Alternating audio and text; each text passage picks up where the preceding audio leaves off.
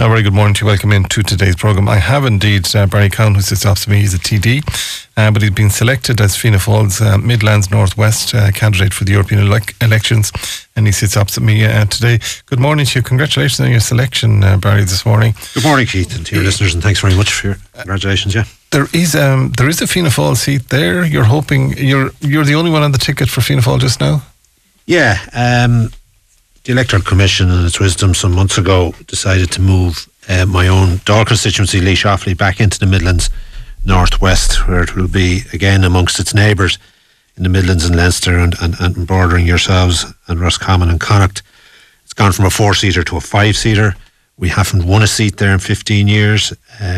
Europe matters. We've seen during the course of Brexit and COVID and the cost of living issues that it's important, and from our perspective, to have representation there, to make a mark for the region.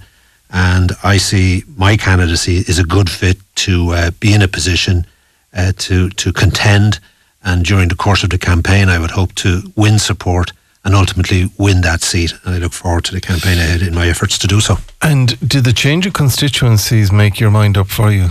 It did. I would never have considered this at all had Laois Offaly remained in the southern half of the country.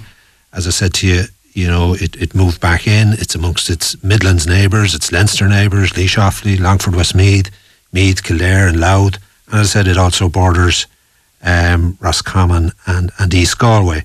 And it's imperative that somebody brings to another stage the issues that matter, that can derive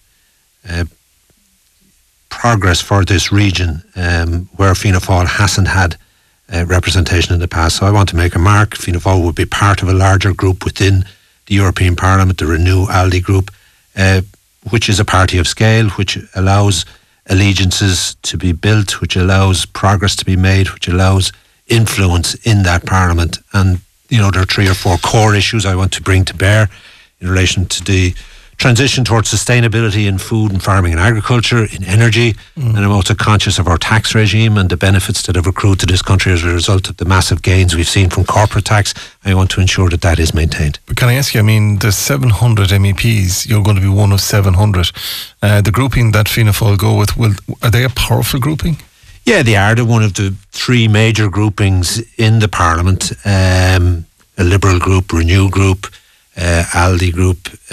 They would have influence. They are of scale, and as I said to you, it allows Fianna Fáil members who are associated with that grouping to be in a position of influence in order to move and progress matters that pertain to the region, matters that pertain to the country, matters that can be progressed effectively and sufficiently to gain and benefit those that give us the privilege to represent them.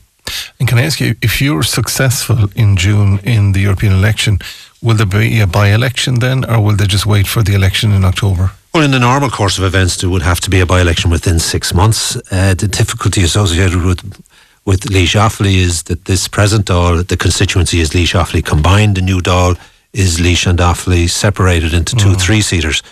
But I would expect, I'd be fairly confident that we'll probably face a general election before a by-election would be inevitable. If it's June, it has to be before December. Yes. So, in all instances, we're led to believe there will be one after the budget in October.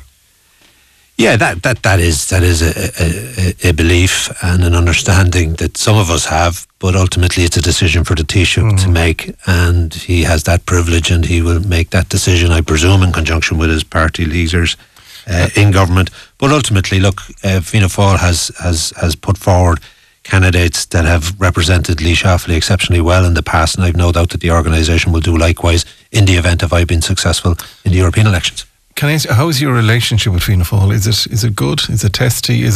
I'm talking about the Taoiseach, really, I suppose. The Taoiseach. Excuse me, sorry. And you began with tea, but it's been that time of the morning, so it has, yeah.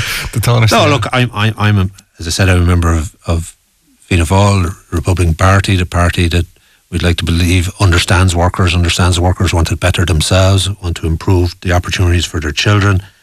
And I'm a team player. There are times you would disagree with one another. There are times that moves would be made that you would think mightn't benefit the team, but ultimately We all are there with the one jersey on us. We all have the one goal, the one raison d'etre. But do you have a good relationship with them? I have a good working relationship with the Taoiseach, and that has remained. We had our difficulties. That is behind us. I won't be defined, nor will he, by that incident. We are committed to those that, as I said earlier, give us the privilege to represent them, and it's our job and our duty to do that effectively and to the betterment of those that elect us. Not that you have control over it, but I mean, it's a long way from where you're based to the top of Donegal. Do you reckon will Fianna Fáil put another person in there, like Lisa Chambers, Pat Cope Gallagher? Yeah, I do. I do. And at the convention, I made that plea. I made that suggestion. You know, I went before convention and canvassed the members over a course of a number of weeks, highlighting the ability and the potential of my candidacy, and that convention was charged with the responsibility to pick one candidate who they felt was best placed, and I was delighted to be that candidate. But I do appreciate that it is a vast constituency, it's a huge constituency, taking in 15 counties. No one member in our organisation should think that they can effectively run a campaign that can win support across all those counties. Yeah. So yes, I do believe there should be a second candidate, and I expect that'll be brought to bear in the next couple of days. Yeah, I mean, it's a tough one. You've got Niall Blaney there, and you've got Pat the Cope, and then you've got Lisa in the middle. So do you go to the top of the country, or do you go midway down? It's a difficult one. And then when you look indeed at the constituency itself and who may be going, if Michael Fitzmaurice goes, Ming has confirmed to us this week again that he's going. And then there's a Fine Gael seat there as well. I know there's got to be 5 rather than 4, but it's going to be interesting times. It will, of course. And look, every campaign, takes on its own life. Every campaign, has different runners and riders. Each have their own personality. Each have their own background. Each are from their own political persuasion. I can only speak to the candidacy that I've been privileged to be handed. And as I said to you, I have priorities. I have issues that I want to address, that I want to debate, that I want to crystallise in order to be in a position to best represent the region and make a mark for the region. We know Europe matters, as I said earlier, and it's imperative that we have somebody there that understands, the issues, that wants to improve the lot of those that we represent. And those areas of responsibility, as I said, from my perspective, is this whole area of transition in food and farming and agriculture on one side, in energy on another, and the issue in relation to our tax regime. And they are my commitment. There'll be other issues, of course, but they are the priorities that I want people to see and understand, that this fella knows what he's about, knows what he wants, knows what he can get, and what he wants to deliver for the region. And can I put it to you then, if you're not successful in the election, will you go for re-election in the new constituency boundaries? I will, of course, yeah. Or do you think because you've decided to jump ship and go Europe that... No, as I said earlier, this opportunity that exists, and this campaign and this election offers the potential for me to bring issues which are very real in my own county, my own constituency, Absolutely. My own region. And I'm bringing that to another stage, parallel to the stage in the Dáil presently, where both government and Europe have to work together in order to come up with the means by which these matters progress. Will it mean a huge change? You'll be gone for a few days a week? You'll be in Brussels a few days a week? Oh, well, look, it's no different really than somebody from Cork or Galway even being a member of the Dáil and spending 2 or 3 days a week in Dublin. I'll spend 2 or 3 days a week in Brussels or Strasbourg, but I'll be home. My constituency office will remain. I'll have some staff there. I'll be meeting with the people. I'll be holding clinics the same as I always did.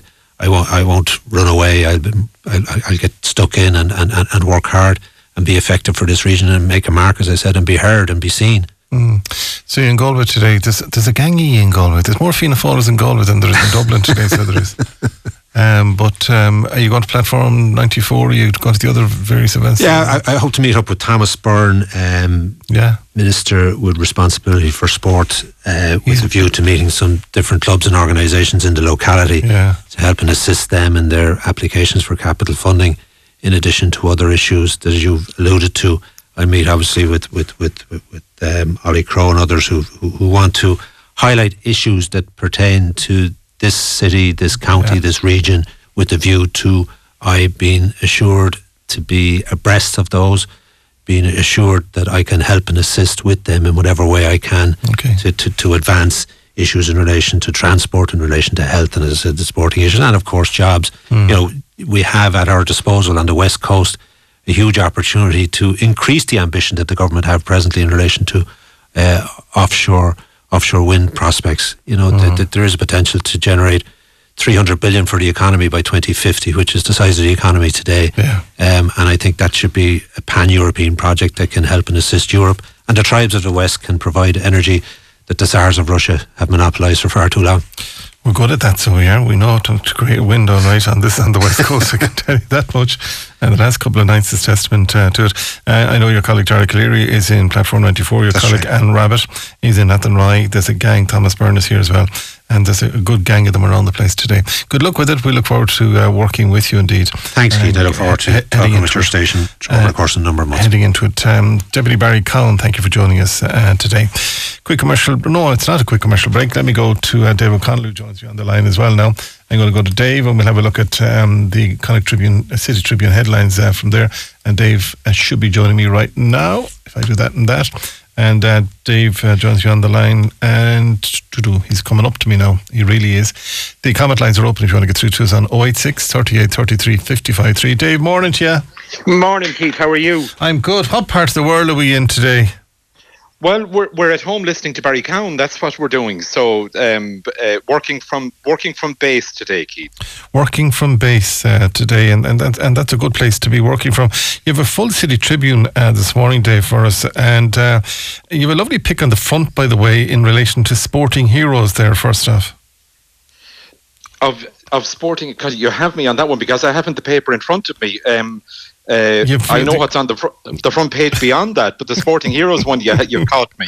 Well, I'll leave you on that one so you can figure that one out, and I'll tell you about it in a minute. Come here, the problem of some parents in trying to find secondary school places for their kids is your main lead, and do you know what? It's so sad. It is very sad. And I mean, obviously, this is one of those stories that's of relevance to you only if you have kids at that stage. But I have to say I'm quite shocked about this. We were talking to, in particular, one distraught mother she's been begging for a place for her son. And the strain is having a huge impact on her whole family. But she's not the only one with the problem. So much so that the Department of Education has confirmed it's carrying out an analysis of secondary school applications in the city in an effort to address this dearth of places. We know of one school that reportedly has a waiting list of 400 to get into first year next year, although I know, and everybody knows, that will ease because a lot of parents put their the kids' names down for more than one school. And honestly, I wouldn't blame them because you have to take your chance on all of these things. But anyway, that's the lead, and it's also on page 3. Absolutely. Now, on front page 2, you're looking at Galway's nighttime economy plan, and they're currently being prepared, and it's not just about pubs and bars, they're talking about perhaps other little vendors as well. They're talking about a nighttime market, particularly at Christmas time, which I think would be a really interesting idea. The idea being obviously to encourage late night shoppers instead of just, well, let's say weekend browsing on this. But it is obviously predominantly about the entertainment sector or the pubs and restaurant sector, although it won't be the massive revolution that people might have thought. Now, this is all ahead of a change to the licensing laws, which would allow venues to open until 6 a.m. When it's adopted. But according to Galway's first nighttime economy advisor, Kate Howard, most in the pub trade are only interested in licences for special occasions, such as when there's festivals on, or I presume when the races are on. They don't see a point in being open around the clock. And I think that was something that is logical all along. When the cost of the electricity is more than you're taking in the till, it's definitely time to close. So anyway, on that, there's another week or so to make submissions, and the details on how to do that, if you're interested, is in the story as well today. And you're also looking at potential housing development at the docks, and you've got a computer-generated image of it, and it's going to look absolutely amazing. I agree. I think it looks fantastic, Keith. And it's something that Galway isn't the only place that, as a city, almost turned its back on the water. I mean, so many places, the water, be it a river or the sea, tends to divide an urban area instead of embracing it. And there is no more famous place, I would suggest, in the world than Galway Bay when it comes to Galway on this. But when you were talking to Minister Darragh O'Brien earlier on in the week about all of this, but for those that missed it, the Galway Harbour Company has agreed to transfer ownership of a site to the Land Development Authority in a deal that could pave the way for up to 250 new city centre homes to be built. It would be, I would suggest, probably the best place you could you could live in Galway looking out on the water, and yet in the heart of a beautiful medieval city. So, as you say, the artist's impression is there. It looks spectacular. It's all on page 4. And you'll be close to my resting place whenever that will be in Fort Hill Cemetery. So you will. So they wouldn't have too far to go to visit me. I hope to God that it doesn't take as long as the outer city bypass, because otherwise you'll be 100 years in third before there's anyone looking at you. Come here, there's a lovely story on a really important initiative from a number of clubs to halt the dropout of girls from sport in their teens.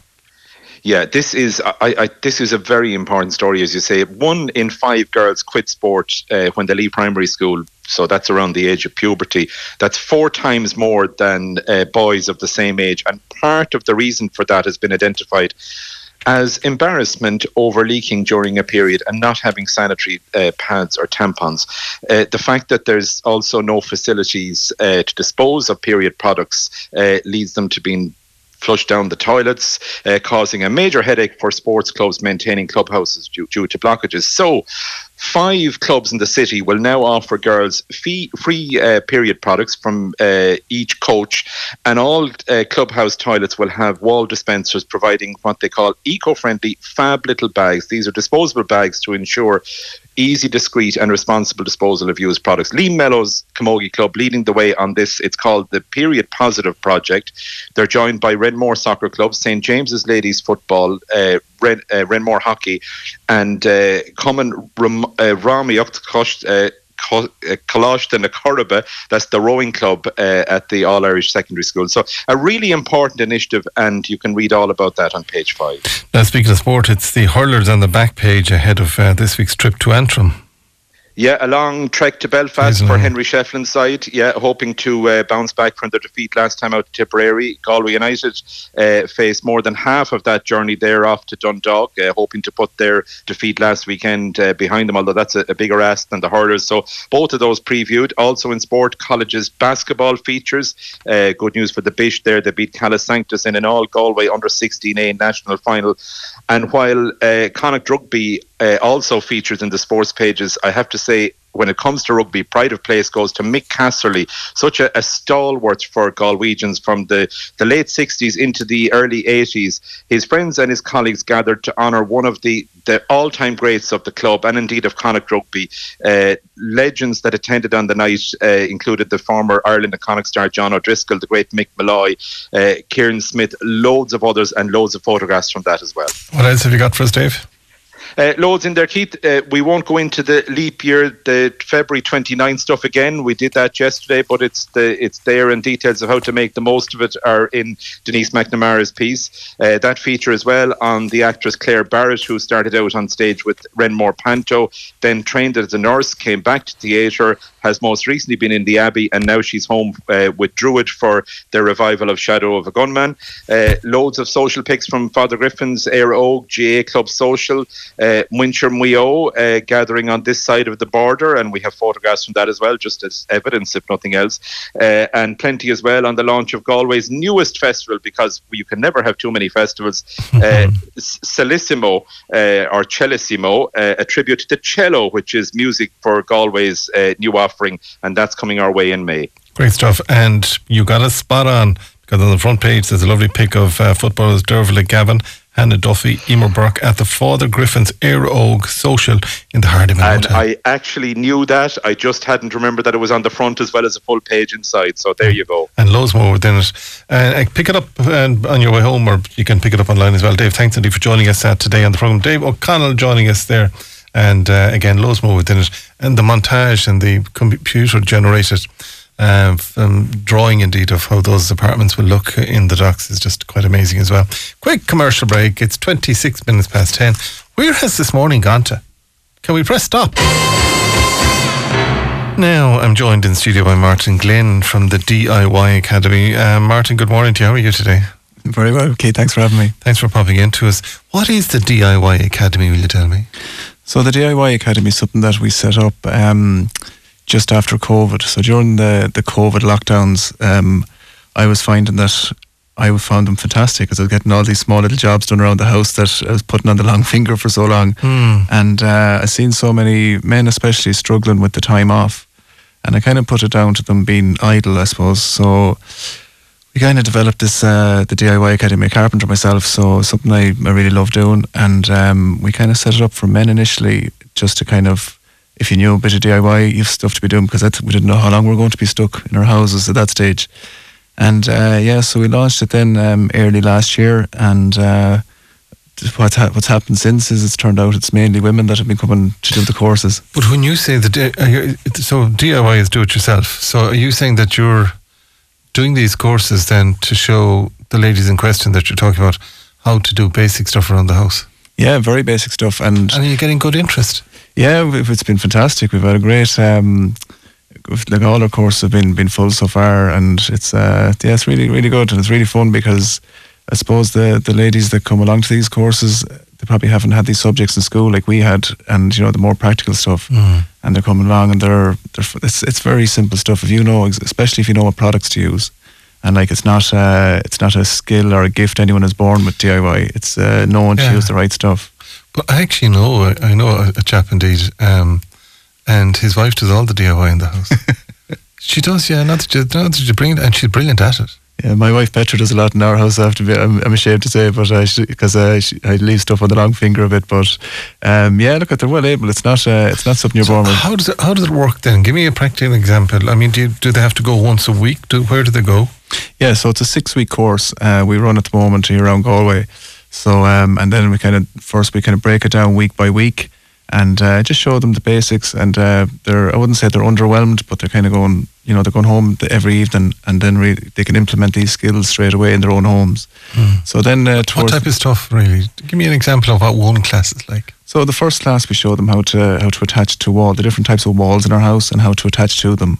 So that brings in picture frame, hanging pictures, hanging shelves, all this kind of stuff. And a lot of them come into the course. That's a lot of what they hope to get out of the whole thing. So they've that on the first night. So everything after that is kind of bonus territory for them. So you take them through a partition and how to hang something on a partition. If it's a heavy mirror, how to do it right, not that it's going to fall down top of you. Exactly, yeah. And a lot of it's down, as I said, keep saying it's not a gift. It's down to products and knowing what products to use. And we just showed them a few tips along the way. And yeah, it's been great so far. And then so you have a curriculum then right through for the 6 weeks. Yeah, so we're not doing the same thing every week. We kind of move along with it, and I encourage them to go home and practice these skills in their own home. And we kind of move with the course, so it's not just coming in doing the same thing every week. We have a new thing every week, and every class is different. And do you give them a list of basic tools to have in a box? A lot of people have them already, and like they've picked them up over the years, and they've picked them up in the middle aisles and this kind of stuff. So they have a lot of stuff in the shed. So I encourage them in week one, just gather everything they have, tidy it up, and know where it is, because there's nothing as bad as knowing you have something and then looking for it and wasting an hour of your time, And grease them or put the WD-40 on them. WD-40, they're probably perfect, Yeah, and just tidy them up and get ready then from there. I take it then you don't bring them into do you do a bit of plumbing with them? I give them advice on it. Look, I kind of keep away from that side of stuff myself. Electrical as well. Electrical and plumbing. If it's well, if the two meet, you're in trouble. I know, yeah. And the thing is, look, if water can do an awful lot of damage, as can electricity. So it's a basic beginner course. So we start from scratch and show them, and as we go along, as they pick up these skills, it's they realise, you know what, this kind of falls into this category, and I can watch this YouTube video and realise how they did that and tackle this stuff. Instead of just watching these YouTube videos and saying, I'd love to be able to do that, they can watch them and say, I know how he did that, and I can do it. And do you take them through painting? Yeah, painting is early on. So, well, not early on. So the first 3 weeks into the week 4, it's all household DIY, and it's just stuff we have around our house, showing them how to adjust doors, locks, handles, all the stuff that's in our house, kitchen doors, all these small little bits that are driving them crazy. And then we kind of move into, I like working with reclaimed wood, working with pallets and making cool stuff out of different types of reclaimed wood. So we'll move into that in the last part of the course. Wow! So you can make chairs and seats and garden stuff out of pallets. So we made planters there. We have them all around Portumna there, garden benches, and we have them. The Tidy Towns helped us with that, and we have them all over the place. That look brilliant. They're all made by the students of the course. Wow! So. Again, if somebody's listening to us today and they'd like to join the DIY Academy, what's the best way of doing so, Martin? Yeah, so if you go to our website, the DIYacademy.ie, all the courses are there. We have with day-long workshops as well. We've one coming up very soon, grow your own DIY. So we're just showing people how to build a planter for growing veg, so they can grow their own veg, and show them how to grow. So we've Coleman Power coming down with us, and he's going to show us all that side of things. So it's going to be a really cool event in Kylemore Farm, in just outside Portumna there. But the three main courses we've running starting as the 12th of March in Renmore, 13th of March in Portumna, and the 14th of March in Westside. Okay. So three coming up all of a sudden. And if you go onto the DIYacademy.ie, you'll see them all there. Just flick down through. And is there a charge involved in this? Yeah. So it's €190 for the 6 weeks, and that's all materials included. And then we also have an online course as well for people who can't get to classes and they want to do it in their own time, and that's €59. Are you getting good uptake on this, are you? Yeah, it's been fantastic. It's and to be honest, it's been really enjoyable. Like every class is sold out so far. We're actually moving from, we were in Oranmore for the last year, but we've outgrown Oranmore, unfortunately. They've been fantastic to us, and we've to move to Renmore, to the community centre there, just for a bit more space for people, because it's something that people really want, and it's something that it seems very obvious to me now, because I'm a tradesman, that I should have done it a long time ago. But it's just this kind of in between DIY area is kind of doesn't seem to be seems to be a bit neglected at the moment. So happy to fill that space. And are you still working in carpentry as well? No, we're full time at this now since Christmas. So I did both last year. I was a contractor and setting this up as well. So last year was very, very hectic, and so this year I'm glad to say that we're full time at it. Oh, good on you. So the DIYacademy.ie for the details from there. Yeah, everything is there. I hope you get a good response because I'd say it's a lot of people out there that could do with just brushing up their skills or giving them the confidence to do something in the house. Most definitely, and that's what it does. It's over the weeks you build more and more confidence. You know, by the questions people are asking, that they're thinking of different projects. It's getting the cogs moving in their heads. Yeah. And they're thinking of all this other stuff that they really want to tackle. And when you break it down, it's actually very simple stuff. If you're using the right materials and you have the few tools. The right tools are the right thing to, if you have the tools. Yeah, and you don't need a crazy amount of tools either. You don't need a van out the front with your name inside of it. You know, a drill is an awful lot of it is what you need. And it's very doable stuff. And everybody, a couple of hundred people have done it now. And I'd say 99% of people were totally fine, got it. We broke it down. Yeah, we broke it down nice and easy for them, and showed them how to practice little skills every week and doing practical projects. And before they know it, they've picked up a nice bank of skills. I think it's giving them the confidence to continue with it then. 100%, yeah. And it's enjoyable, I have to say. I really enjoy the classes myself. You know, some evenings there you'd be tired going, and then just the energy there. Everyone's, it's a different thing for them, and they're excited to be there, and you kind of come out with, full of energy. It's fantastic. Listen, well done. Thanks, Steve, for dropping into us today. Martin Glynn from the DIY Academy. Further details from the DIYacademy.ie for further details from there. Thanks for popping into us Thanks today. very much, Keith. Best of luck to you. And thanks for joining us today on the programme. Some of the other comments coming into us today are as follows. Keith, well done to Ballinasloe Snooker Club, celebrating 100 years tonight with the social gathering in Gallant's Hotel at 8 p.m. Is it 100 years old, the Ballinasloe Snooker Club? Well done to you. And Keith, would you do me a favour, please? Just do me a favour, please. Are kids learning? Sure, you mean child or children. Kids, too many American slang words and vocabulary now, sadly. So please use teenagers rather than kids, Keith, moving forward. That's be kids to me. Now, very good morning to you. Welcome into today's programme. We're with you right through until 12 midday. I want to go to the telephone lines first off today. Then I have a guest in studio joining me as well. But Sheila Campbell is the CEO of Heart Children. Sheila, good morning to you. Good morning. What exactly is Heart Children? I haven't come across that before. Can I ask you? So Heart Children is the national charity that supports people born with congenital heart disease, and we support the family as well, because when the child is born with congenital heart disease, it's a whole family affair. Maybe I should tell you a little bit about what congenital heart is. Yeah, the disease is. I understand, but for those that don't, I would appreciate if you could.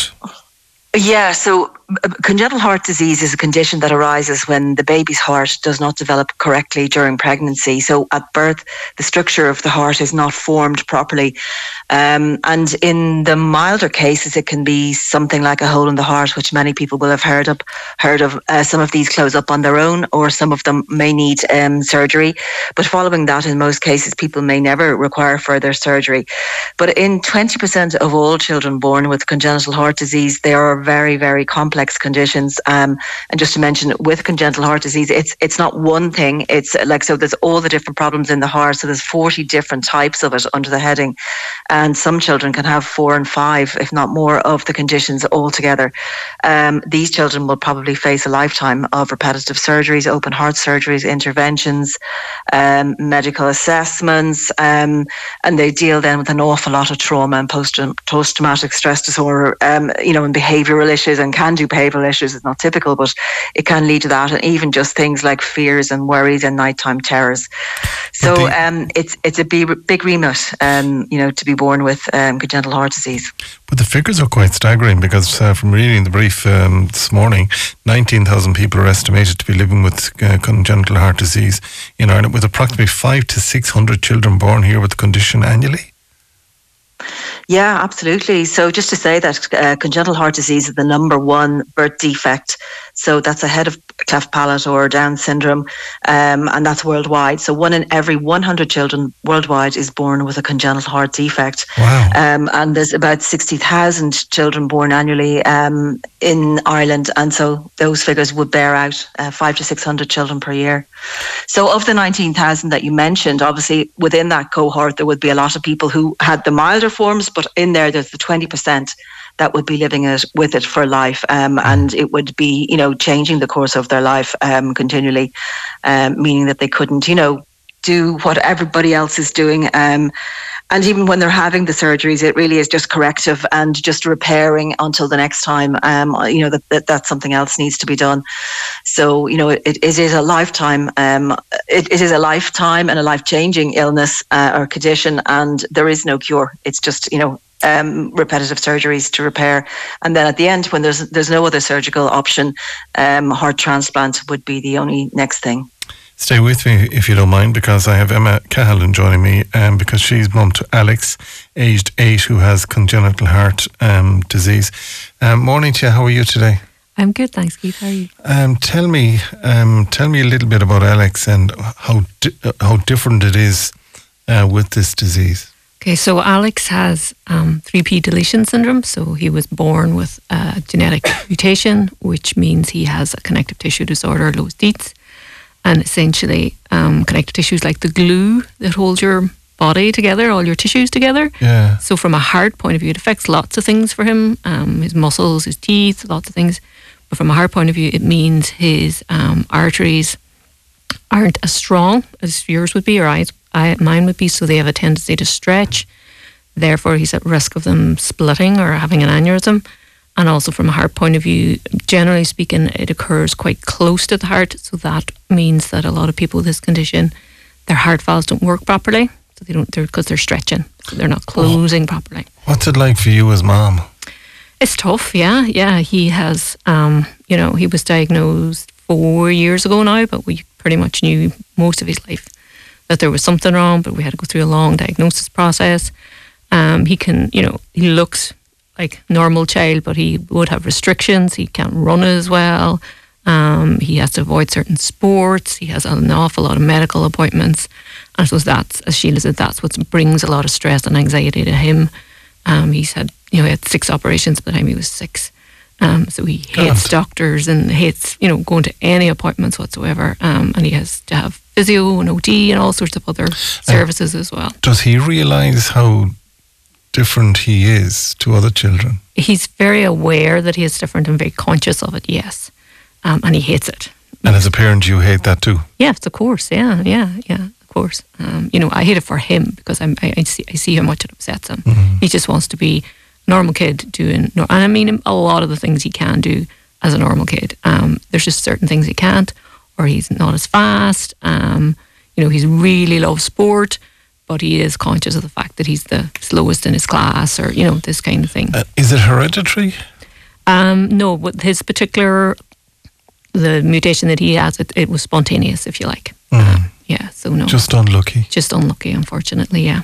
So, I mean, if you had other children or have other children, would you be concerned about that same gene then? Me and my husband were tested at the time, so when we were fine, we have another son who's 10. So once we were okay, as in we didn't have the mutation, we knew then that it wasn't hereditary. Okay. So Alex was unfortunately just unlucky. Yeah. So I suppose is it fair to say that's peace of mind for ye? I guess it is, yeah. But yeah. Doesn't ease it. Doesn't ease it, yes.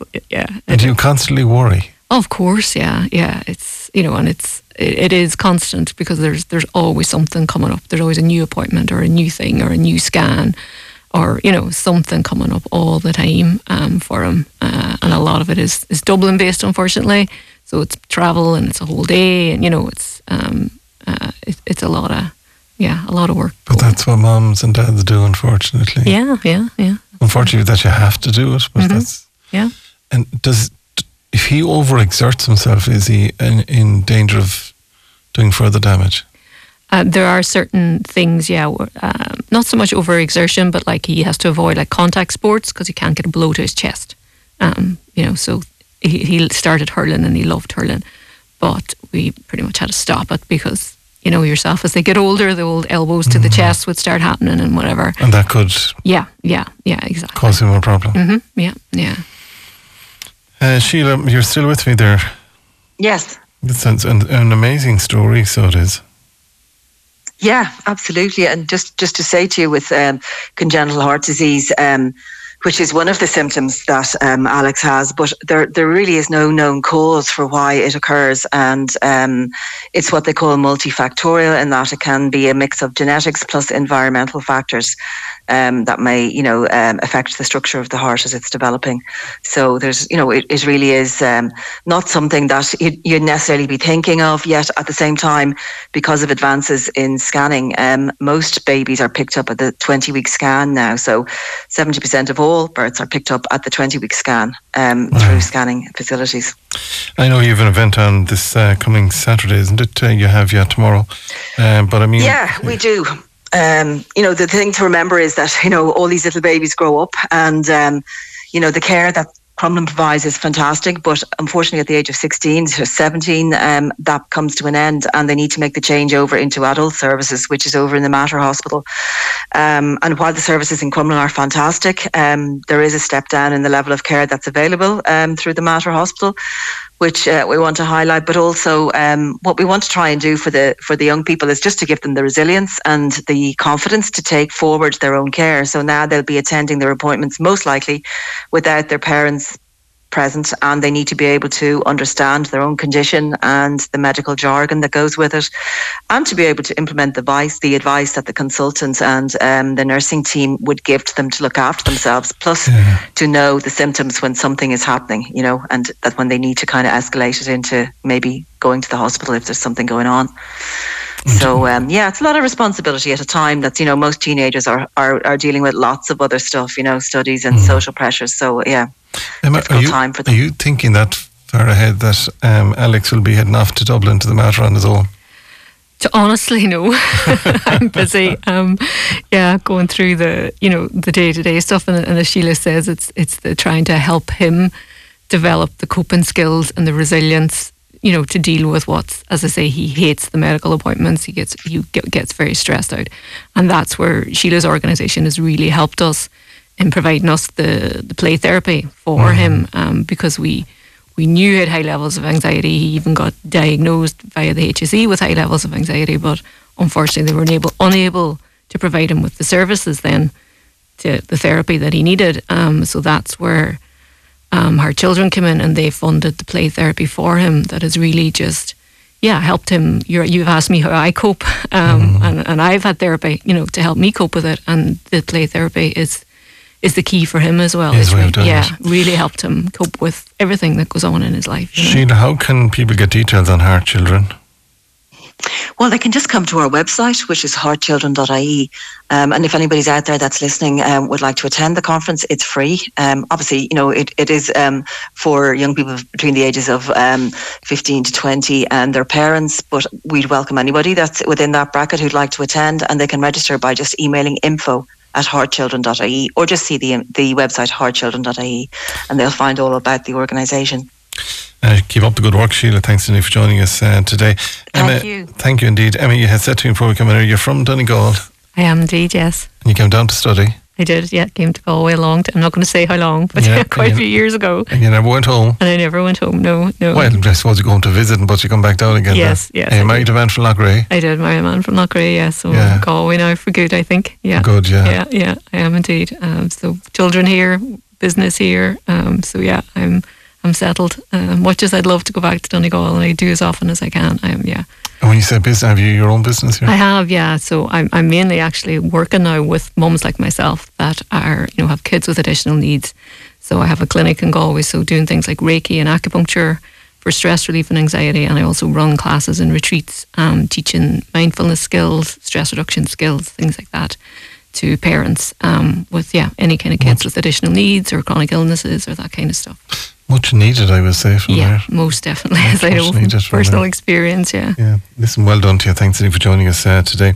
Keep strong, and to yourself and your husband and to Alex and to your 10-year-old, keep the spirits high. Thank you very much. Not easy, but keep the spirits high. Thanks for having me. Thank you so much for joining us today on the programme.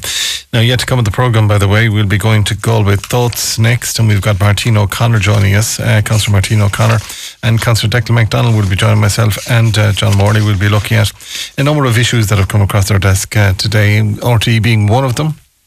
We'll continue to discuss that, and indeed other aspects as well, including Gaza and Israel. Now then, let's head towards the 11 o'clock news and death notices. We're back just after these. A very good morning to you.